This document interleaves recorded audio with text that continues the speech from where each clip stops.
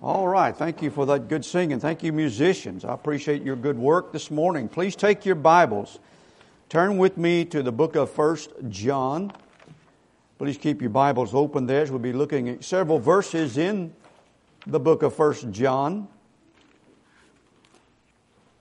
You know, John is responsible for writing several books of our New Testament. The Gospel of John, where he emphasizes our need to be sons of God by believing on the Son of God.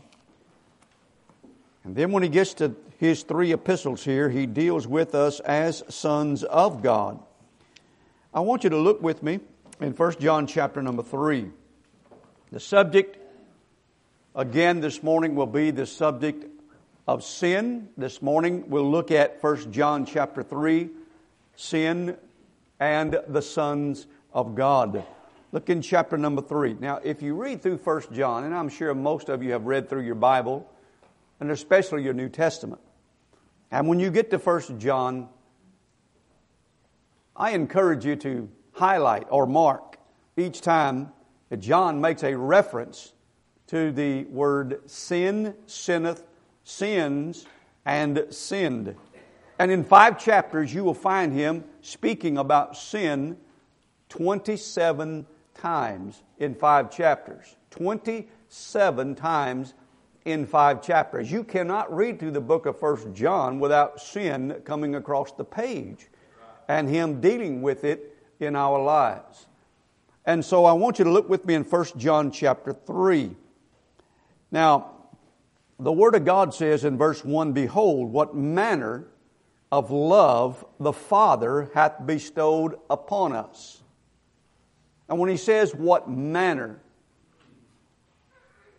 it was like when Jesus was walking upon the water and they said, "What manner of man is this?" What they meant by that was this manner, that this is unusual, this is unique, this is out of this world. And so when you look at the word here, when it says what manner of love, you're talking about a love that's unique. It's not fleshly, it's not earthly. It's not something that man produces or can reproduce. It is something that is unique, that comes from heaven, that is from God. God is love. Now, our world has hijacked that word to change some of its meanings and implications. But God is what He is, and God is love.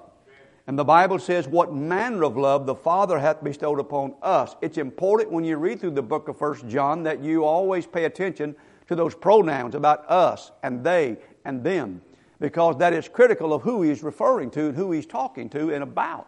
So, when you read verse 1, he says, "Behold, what manner of love the Father hath bestowed upon us, that we should be called the sons of God. Therefore the world knoweth us not, because it knew Him not. Beloved, now are we the sons of God." Now, it's a blessing. It's a blessing to be able to know that I am a child of God this morning. Amen. What a blessing that is. Not that I'm going to be, but that I am a child of God, a son of God. Amen. And in the writing of this book, he had a couple of things in mind in his goal. One was that the sons of God might have their lives full of joy. Chapter 1 says, "I write these things unto you, that your joy may be full." He didn't want to just bring boys and girls into the kingdom of God just to try to fight their way in miserably all the way till they get to glory, but he wanted them to be full of joy. Now, is it a blessing to parents when your children are happy? And when they have some joy, doesn't it make you happy when they're excited and when they're encouraged and when they're doing well? And so John also wanted them to know for sure. He said, "I've written these things unto you that you may know." That you may know that you have eternal life.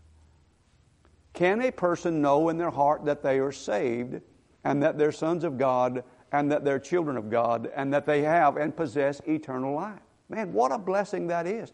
To be able to lay your head down at night and to know that if you died in your sleep, if you are in a car accident and you hit somebody head on, and you stepped off into eternity, that you would know in your heart where for sure that you would be headed. That's an awesome That's an awesome thing to know. You say, well, Brother Roger, you can't know. John said, I'm writing these things so that you may know. You say, well, you can't be sure. John says, I'm writing these things so that you might have confidence, that you might know, that you might be sure, that you might have a no-so salvation. Now, John understands also that there's always ditches on both sides of every... If you've ever tried to teach anything in the Bible and did any serious study, your mind is going to have to do some investigating on all of the Scriptures, not just the one that you're looking at.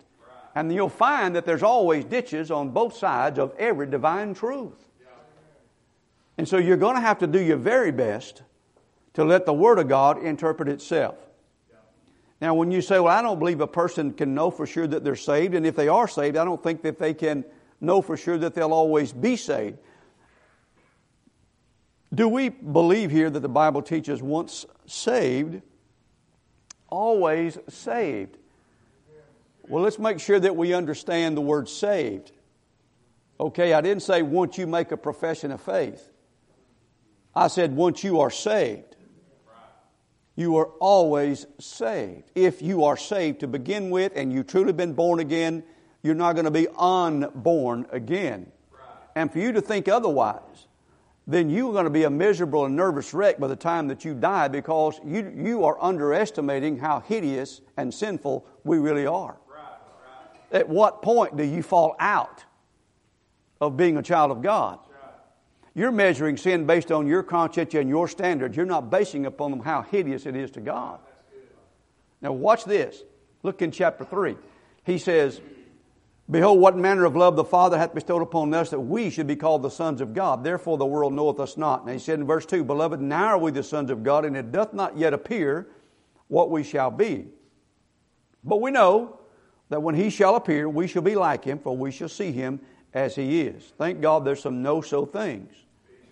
Verse 3, and listen carefully. Every man that hath this hope in Him, every man that is born again, every man that is a son of God, every child of God that hath this hope in Him, purifieth himself even as He is pure. Now watch this, verse 4. These are some very strong verses here. I mean, they are very, very black and white. You got to understand what they mean and the seriousness therein. He says, whosoever committeth sin transgresseth also the law, for sin is the transgression of the law. And you know that He, talking about Jesus, was manifested to take away our sins. And in Him is no sin. And whosoever abideth in Him sinneth not. And whosoever sinneth hath not seen Him, neither known Him. Well, that's some pretty strong words, wouldn't you say? Now, when you look at that and you think, well, man, I must not be saved because, man, I still struggle, I still sin. I mean, I don't know who is saved. Well, let's look at it now. Let's let the Bible interpret itself, okay? He said, little children, let no man deceive you. He that doeth righteousness is righteous, even as He is righteous. And he that committeth sin is of the devil, for the devil sinneth from the beginning. For this purpose the Son of God was manifested. Again, He's given us the reason why Jesus came. Verse 5 was to take away our sins. Verse 8 was that He might destroy the works of the devil. Are you reading the same Bible I am? Do you see what he says here? And verse 9. Wow, he says, whosoever is born of God doth not commit sin. For his seed remaineth in him, and he cannot sin, because he is born of God. In this, the children of God are manifest, and the children of the devil. So is there a distinction? Is there a difference between someone who is actually a child of God and someone who is still a child of the devil? Now, you're either one of the two. There is no in between. In this, the children of God are manifest, and the children of the devil. Whosoever doeth not righteousness, talking about sin, is not of God. Neither is he that loveth not his brother. Today there is so much imbalance for the sake of growth or of control over a congregation. You have some over here who make very light of sin, make much of grace light of sin. Turn the grace of God into lasciviousness for the sake of growth. Over here you have another group that keeps people controlled by fear and controls them by the doubt of their salvation and always having to repeat their professions of faith. And so there's fear factor. Now, the Lord's not for either one of these. He is for you to be saved, to be delivered from, let's put it like this. John is dealing with the fact that there are two major birthmarks of a child of God. For he is confident of God's power to save from sin and to deliver us from sin. Do you understand what I just said? I need God to forgive me of my transgressions. But I need God also to help me to deal with this sin nature that I have to live with until He comes back. I need help in both areas. So the root of my problem is that I need to be saved, born again. And that's where it comes to my confession of the Son of God. He's my only hope to be forgiven. Do you agree with that? What you say about Jesus matters. What you confess with your mouth and believe in your heart will determine your destiny. For example, look in chapter 4. Look in verse number 13. The Bible says this, hereby know we that we dwell in Him. Again, that's know so. Verse 13, hereby know we that we dwell in Him and He in us, because He hath given us of His Spirit. All right? When you got saved, He sent the Spirit to dwell in your heart. Verse 14, that Spirit, the Holy Spirit, is going to testify in you of Jesus. Verse 14 says, and we have seen and do testify that the Father sent the Son to be the Savior of the world. Do you believe that? Do you testify of that? If we ask you to give a testimony in a mixed group of religions, if you were at Congress and they asked you to come on the day of prayer, and there are multitudes of religions, and they ask you, you could say whatever you wanted to say, would you be willing to stand up and testify that Jesus was sent by the Father to be the Savior of the world? And look in verse 15. Then would you confess that Jesus is not only the Savior, but He's the Son of God? And God dwelleth in Him, and He in God. When it talks about the word confess, Brother Tucker, when you read it through the book of 1 John, it just simply means, Brother Travis, are you willing to consistently say the same things about Jesus that God's record says about Jesus? Because anybody can use the name Jesus. But are you willing to testify and confess and believe the record that God has left of His Son? For example, John said that Jesus Christ in Him was no sin. So if you find somebody that talks about a Jesus who did sin, that's not the Jesus that John's talking about. Right? Okay, so we're talking about the true Son of God. Are you willing to confess that before men?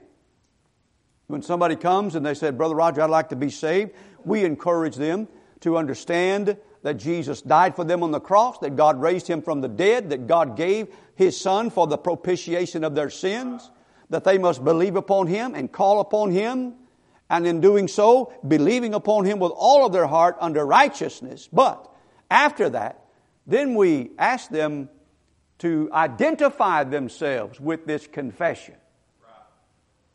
Amen? Identify yourself with this confession. Are you willing then to follow the Lord in believer's baptism, identifying with that Savior who died and was raised again from the dead? You say, well, I'm embarrassed and I'm a little shy about that. Well, let me ask you a question. How would your wife feel about it if you were shy and intimidated, embarrassed to wear your wedding ring to work? So that people would know that you have committed yourself to one woman and that you're not ashamed of her. I think probably that she would give you an attitude adjustment when you got home. That's what I'm thinking. That she would show you that there's multi-purposes for a frying pan.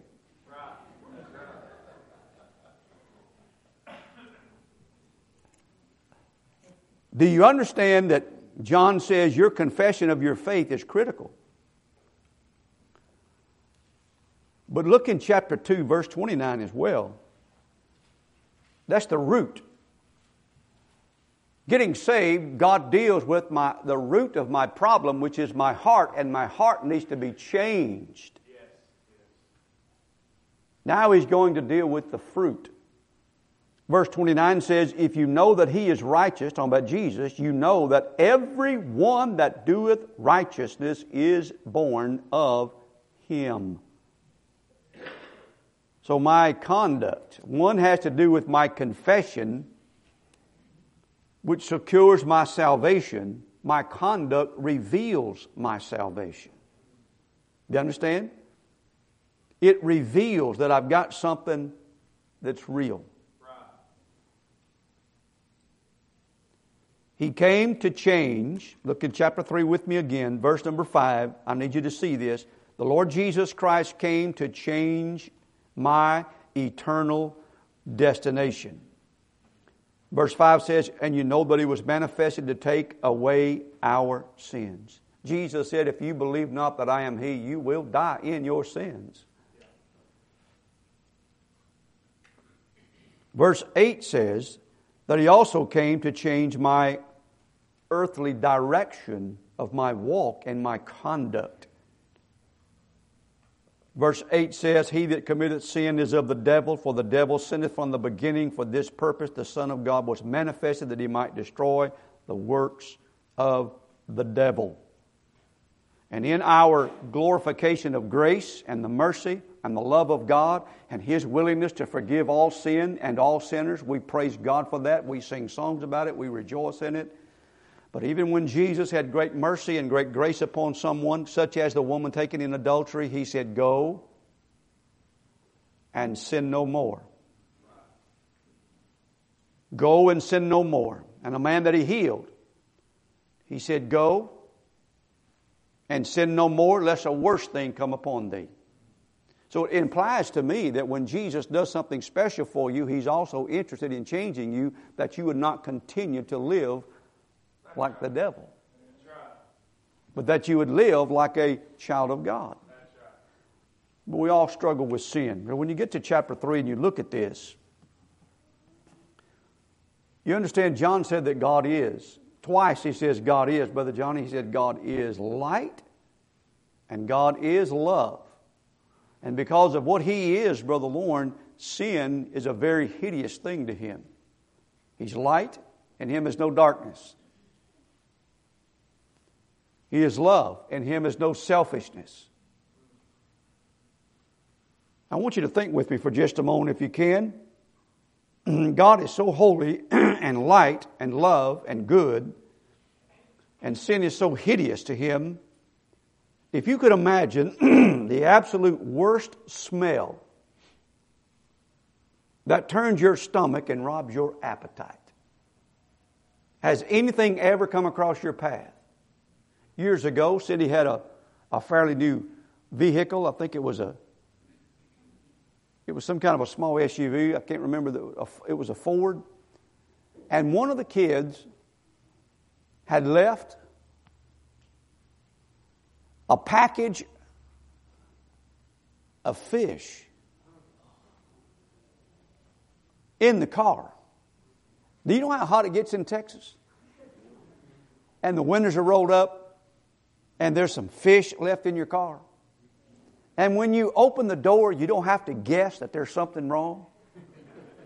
And no matter how many Christmas trees you hang from the mirror, it doesn't change anything. Do you understand? It was hideous. You couldn't get in it and travel in it. It smelled so bad. Is there anything that you've ever run across that just about almost made you throw up? This is what sin smells like to God. Imagine the most grievous scene your eyes could behold, to the point of where it causes you to pull over and vomit or pass out. That is how hideous sin is to God. One of the most gross explanations of sin in the Word of God is leprosy. Leprosy starts on the inside. It works its way out and begins to eat away at the members of your body. And before it does that, it begins, these putrefying pus comes out of your skin. And that's why lepers have to wear rags. And God said, if you think that you're so hot and you think you're so good, He said, I want to tell you what I think about your righteousness. He said, if you were to take some rags and you were to wipe all that pus off those lepers and you were to offer those rags to me, that's your righteousness in my sight. It is offensive to God for you to think you could enter heaven without the righteousness of Jesus Christ to your account. So when you think about when John says sin, boy, we're talking about things that turn God's stomach. The Bible uses the word abominable, abomination, for example. This is Pride Month in America, of which I'm ashamed of what's going on in America concerning those particular types of wickedness. But the Bible says that these are some things that God considers to be abominable. For example, the thoughts of the wicked are an abomination. God knows your thoughts.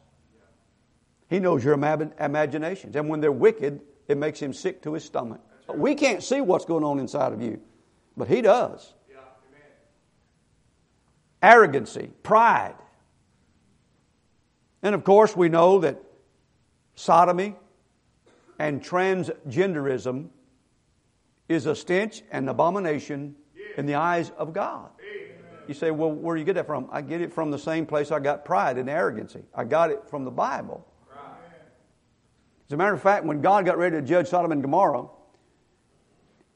the angels told Abraham that we've got to go check this out, because he said what's going on down there is a very grievous thing in the sight of God.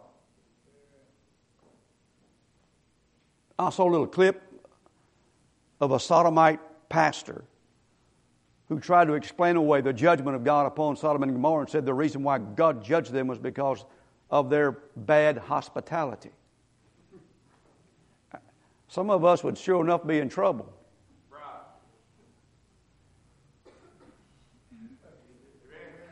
If that were the case, but I am saying to you, that's not what happened. God wants a man to be a man, a woman to be a woman, and not to try to change them over. God hates that. He knows what it does to you mentally. And God's love. God doesn't want you going in a direction because it hurts you and it hurts people.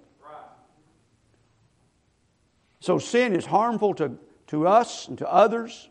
It deceives us. It hides itself. I want our young people to understand that you can try to hide sin, and sin will try to hide itself, but it always works its way out. It always does. It starts inwardly and it'll work its way out. And it'll appear such a small thing and a harmless thing, but it always works its way out and hurts you and hurts those around you. Do you understand what I'm saying? Right. Please take me seriously. Don't let your mind drift. Right. The Bible says there's a way that seems right unto a man, and a fool trusts in his own heart. And sin is so deceptive and so destructive. I don't know if you have heard about this situation, but there was a young man by the name of Daniel Brandon. He was 31 years of age when he died. He lived in New Hampshire, but he decided one day to bring home from the pet store a female African rock python.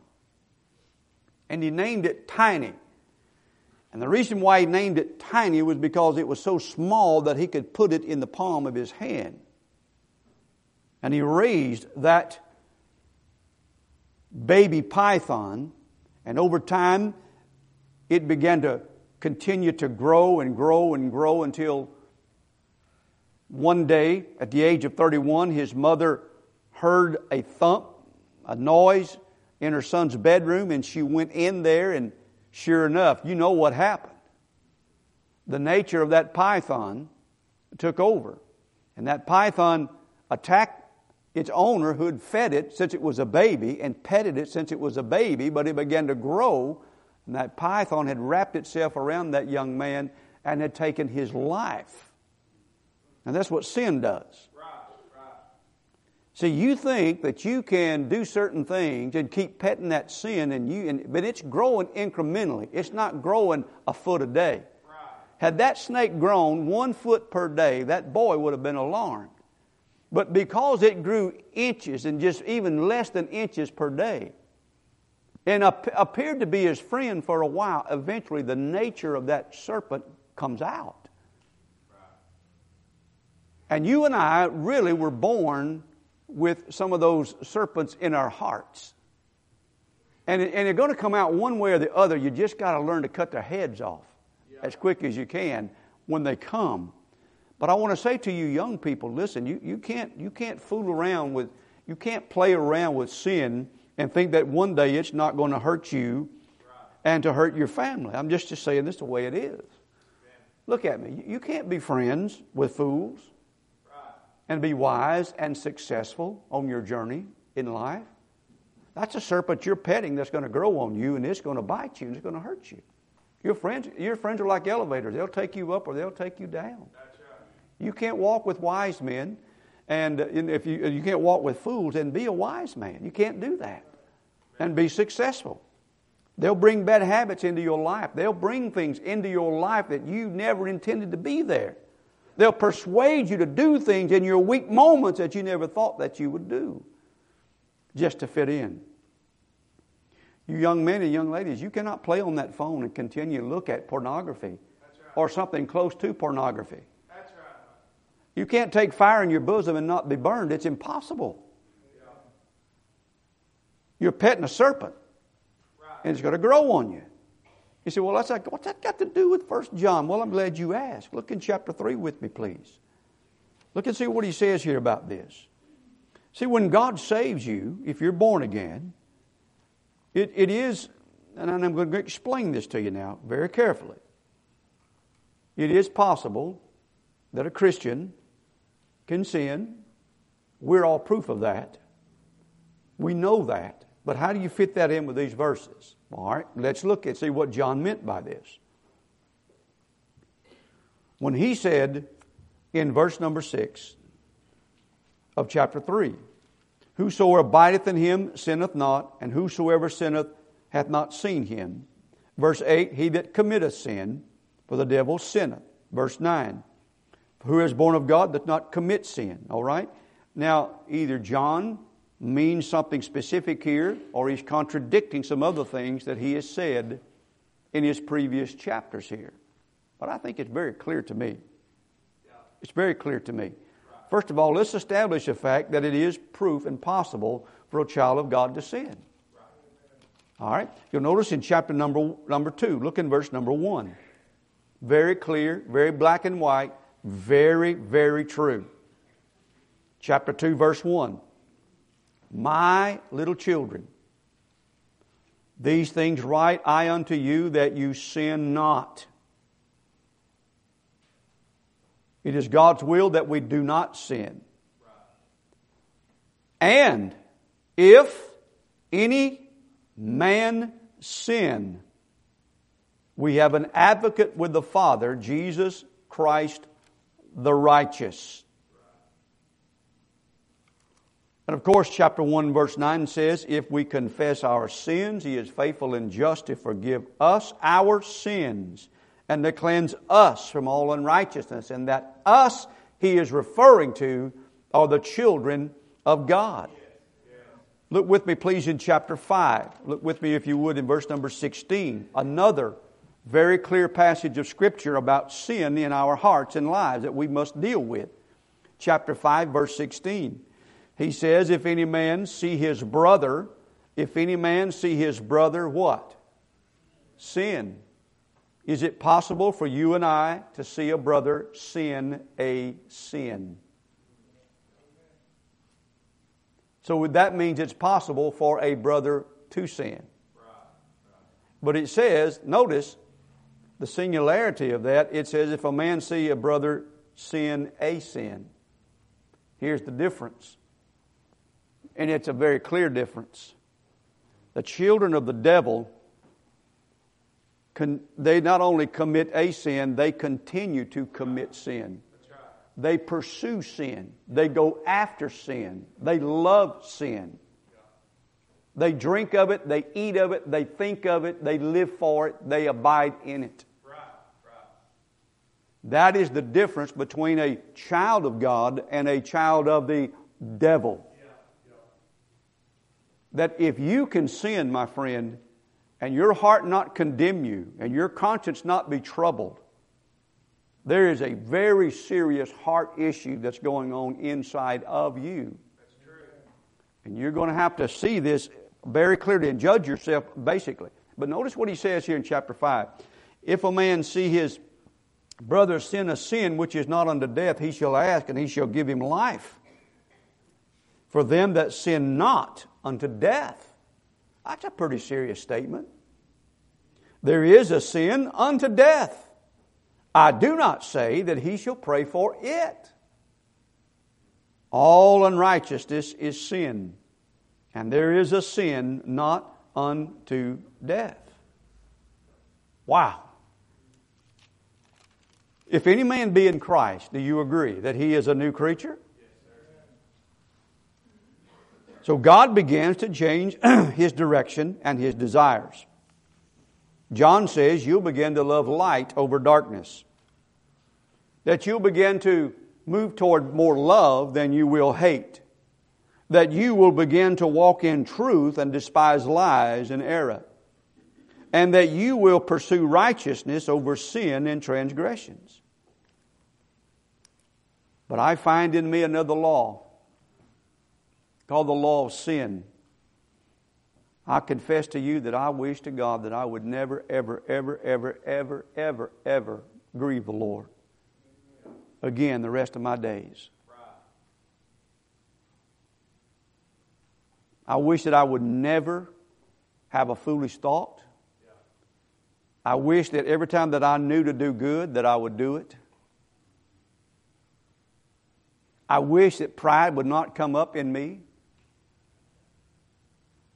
I wish that I was never selfish.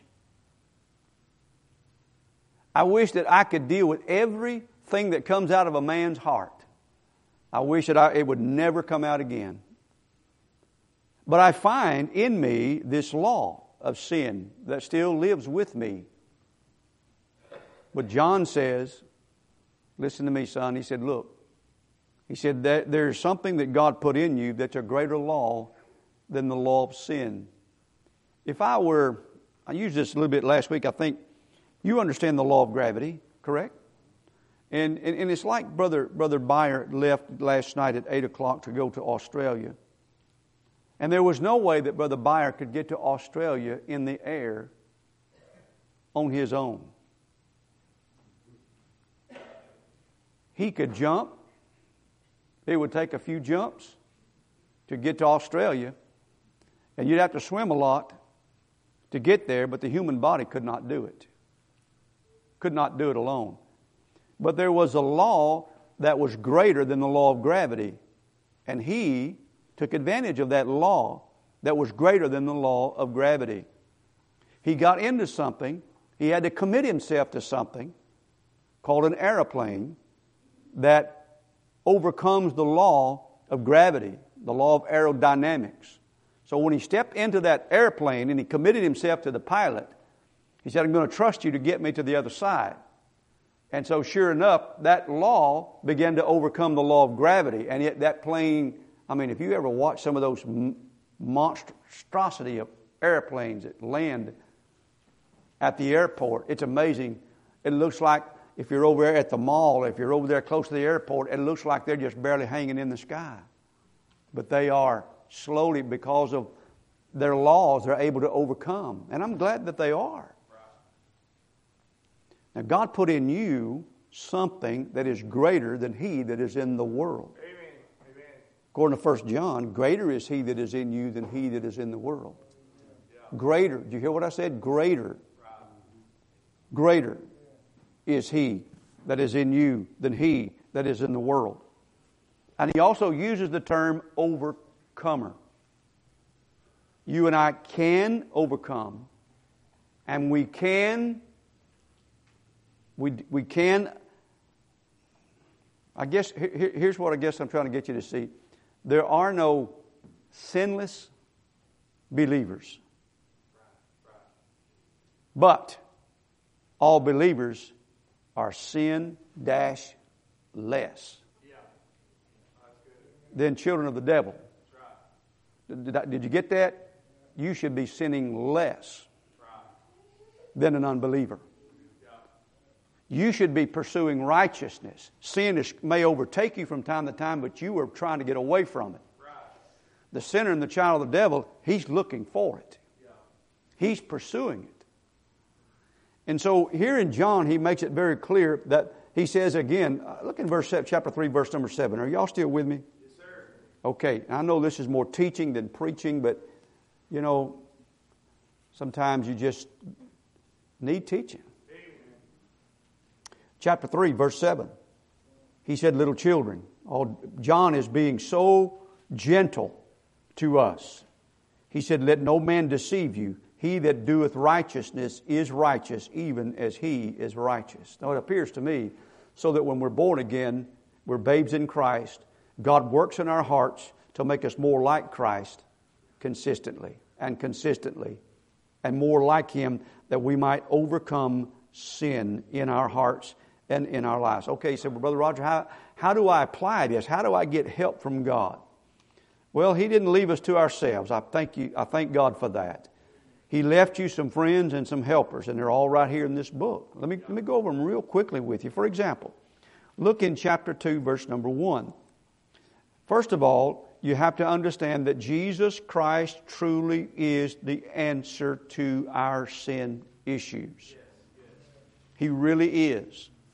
It is through him that we have access to God for our salvation. It is through him that we have access to God for our restoration when we fail.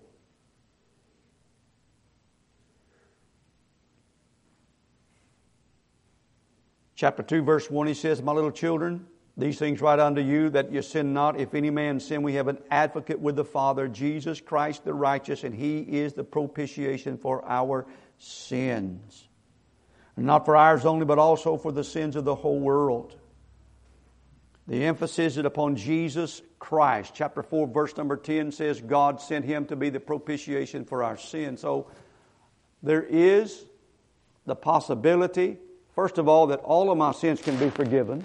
Number two, that when I sin from this point forward, that they also can be forgiven, but it's all through the blood of Jesus Christ.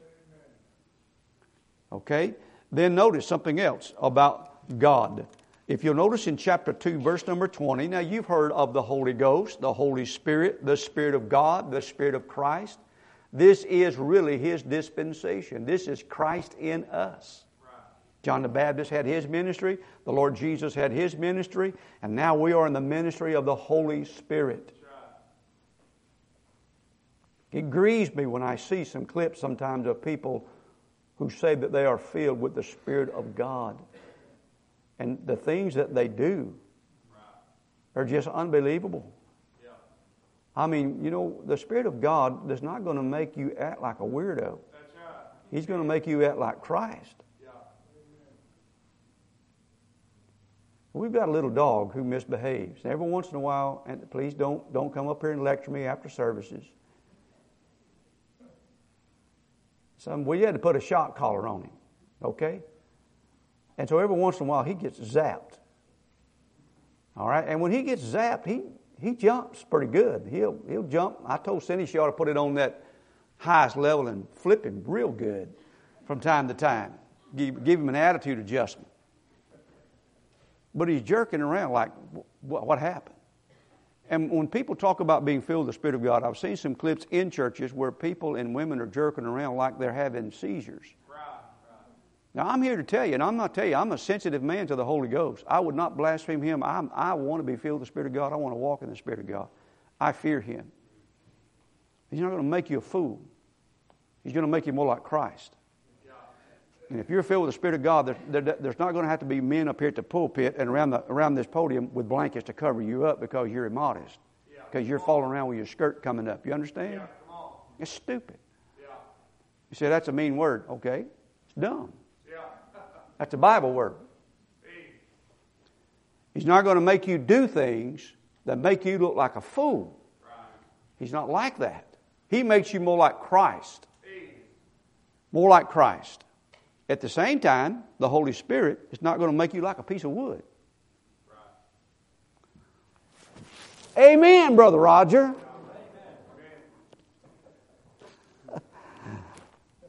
You're not going to be like that old Elijah in that song where you're like a wooden Indian sitting on a porch of a store.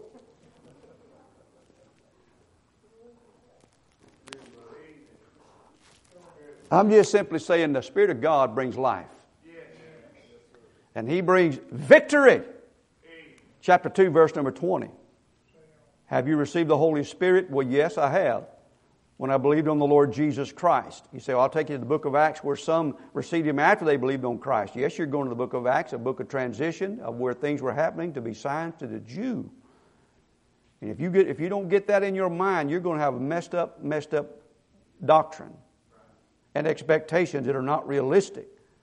Verse 20. But if you have an unction, that unction is the Holy Spirit in you.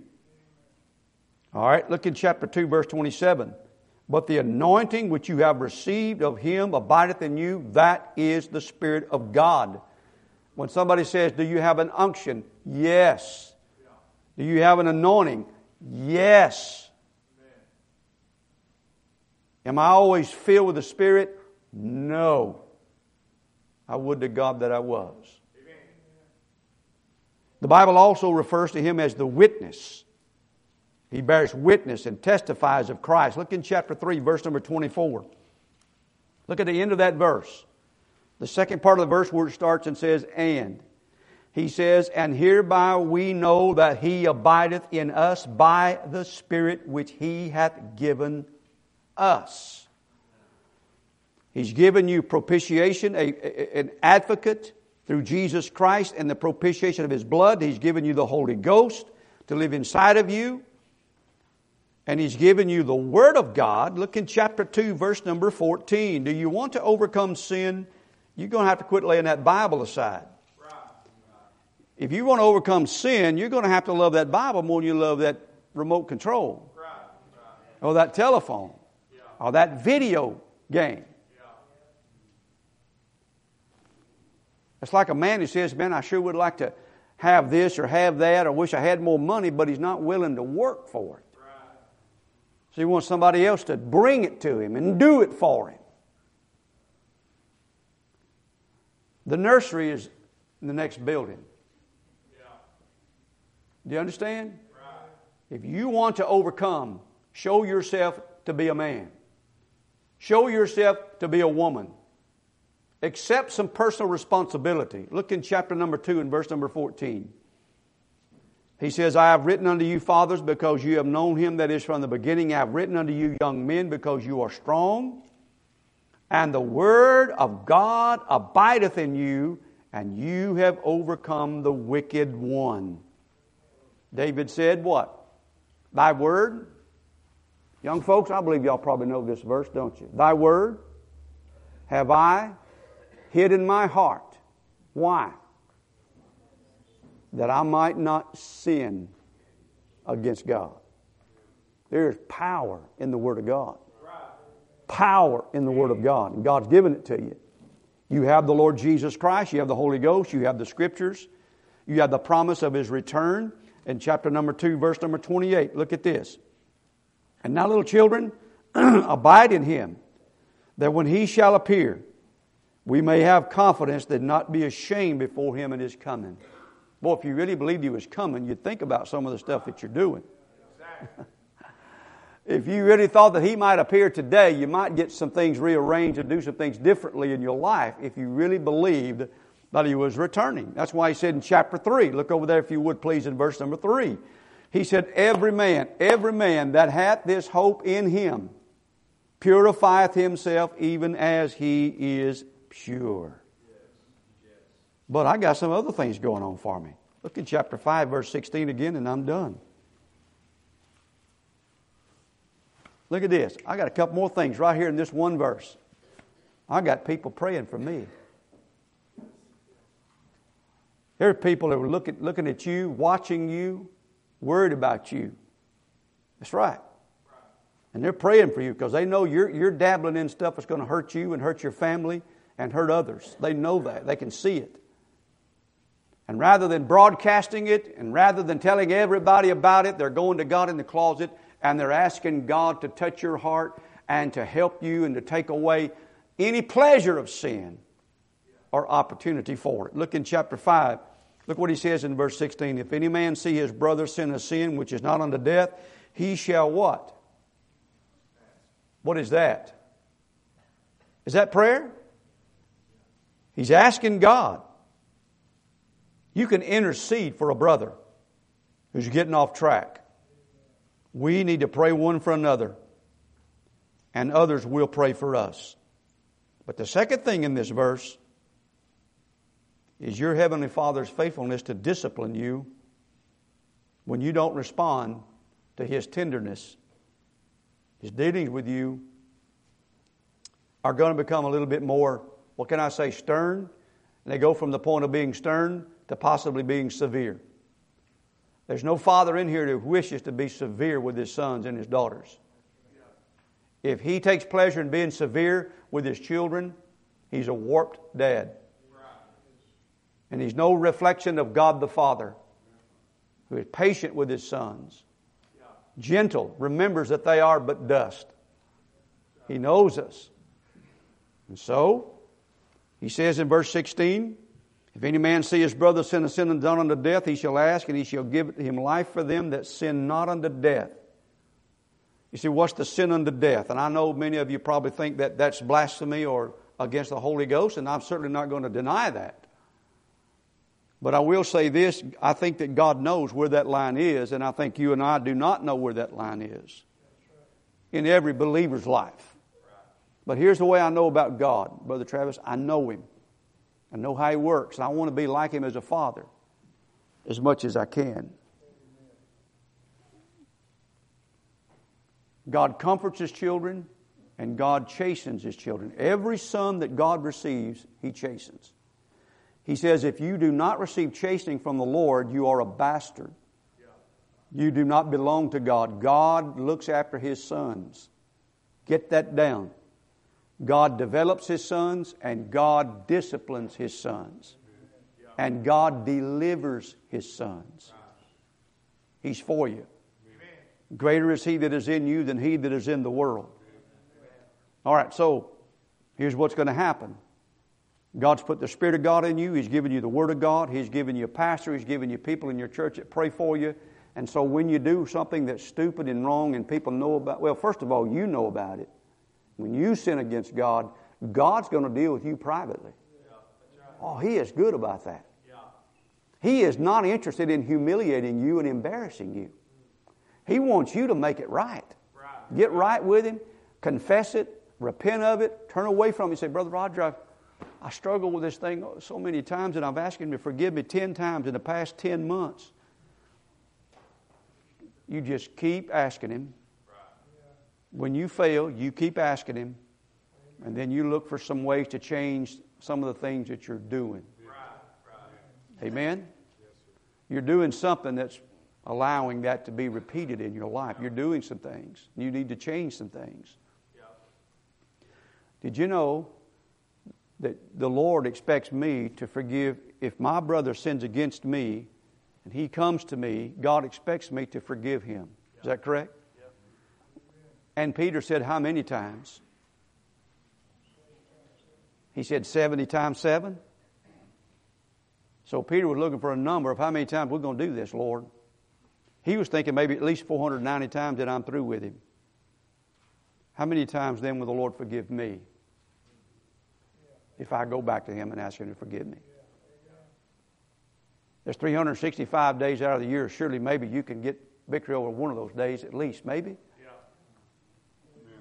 But you keep going and you asking him to forgive you, he'll be faithful to forgive you and to cleanse you and restore you back to fellowship.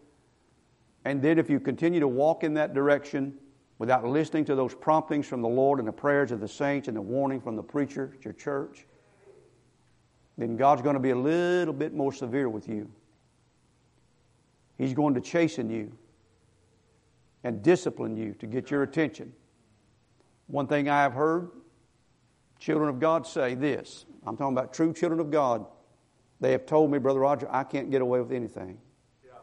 God sees what I'm doing, and it seems like every time I get off track, God does something.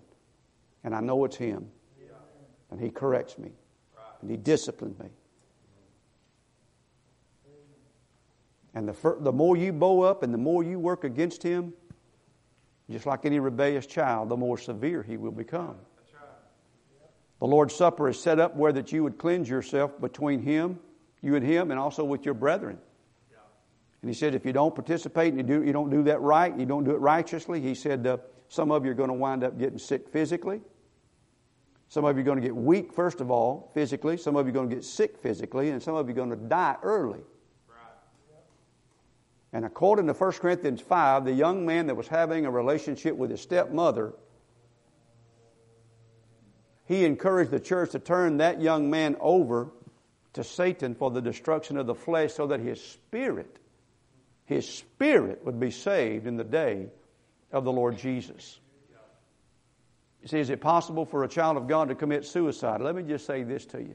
I was asked that question in prison by those men. I said, let me put it to you this way. If Satan is allowed to destroy your flesh, he is a destroyer, and you give place to him, there is probably no limit what your mind would give into in those moments in your life for your life to be taken early. So I'd have to say it's a possibility that you could get so out of shape that the Lord would allow the adversary. You say, I don't think God would do that. Then just take your penknife, take your scissors, just cut out the pages that you don't like in your Bible. But God loves us. That is the extreme situation, an extreme case. God takes no pleasure in cutting our life short. But did you just read in chapter 5 there where it says there is a sin unto death? At some point, a child of God may cut off some years of his life. You say, I think everybody's days are numbered and you die when you're supposed to and that's it. Well, again, you're showing your ignorance. Right. There are people who die before their time. Yeah, that's right. They do. And there are some people's lives who are taken by others before their time. Yeah. But I will say this. There is victory in Christ. And our part is do not hide the sin. Do not pet it. Do not feed it like a serpent. Do not trust in it. Do not do that, but rather run from it, flee from it, mortify it, kill it, and say, God, I don't want this in my life. This is hideous to you. God, please forgive me. Please cleanse me. Please wash me. Please restore me. God, give me victory over this in my heart and in my life. My mind. That's where it's going to start. The lust of the eyes, the lust of the flesh, and the pride of life, it comes at all of us relentlessly. Some days worse than others. We're all sinners in here saved by grace. We're all heading in the same direction. Let's help each other to be overcomers. Let's restore one another. Let's pray one for another. We're not rock throwers. You understand what I mean by that? It's not our goal. Our goal is to save and restore and walk in victory. I will say this to you about preaching on sin. I thank God for the victory that we have in Jesus Christ. But in my studies, I got so much encouragement in studying on the subject of worship that I have on the subject of sin. Amen? To me, it's like the difference is, and Brother Kenny working with these flowers out here, and how the fragrance of those flowers can encourage a person. But over here, somebody's making a salad and they're cutting up the onions. And I feel like over here I'm cutting up onions. And it grieves me. It makes me sad. The more I study the subject, the more I realize how sinful I am and how holy God is. Right. And how sinful we are and how much we need Jesus. Amen. The thing that discourages me, probably more than anything, though, is your lack of response. It's true. Amen. Your lack of response to my warnings.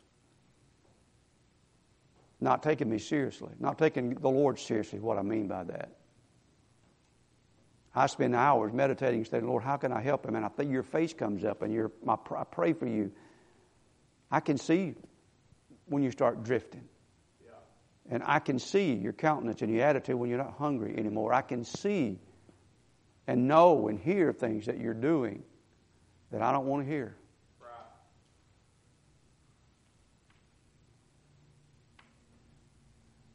Sin's going to hurt all of us. Yeah. We all have to deal with it. Please, don't invite it in. Don't play with it. You sons, it will directly impact your mother and father, your decisions. Daughters, your decisions directly impact your father, your mother, your grandparents. Well, that's all I need to say. Let's stand together.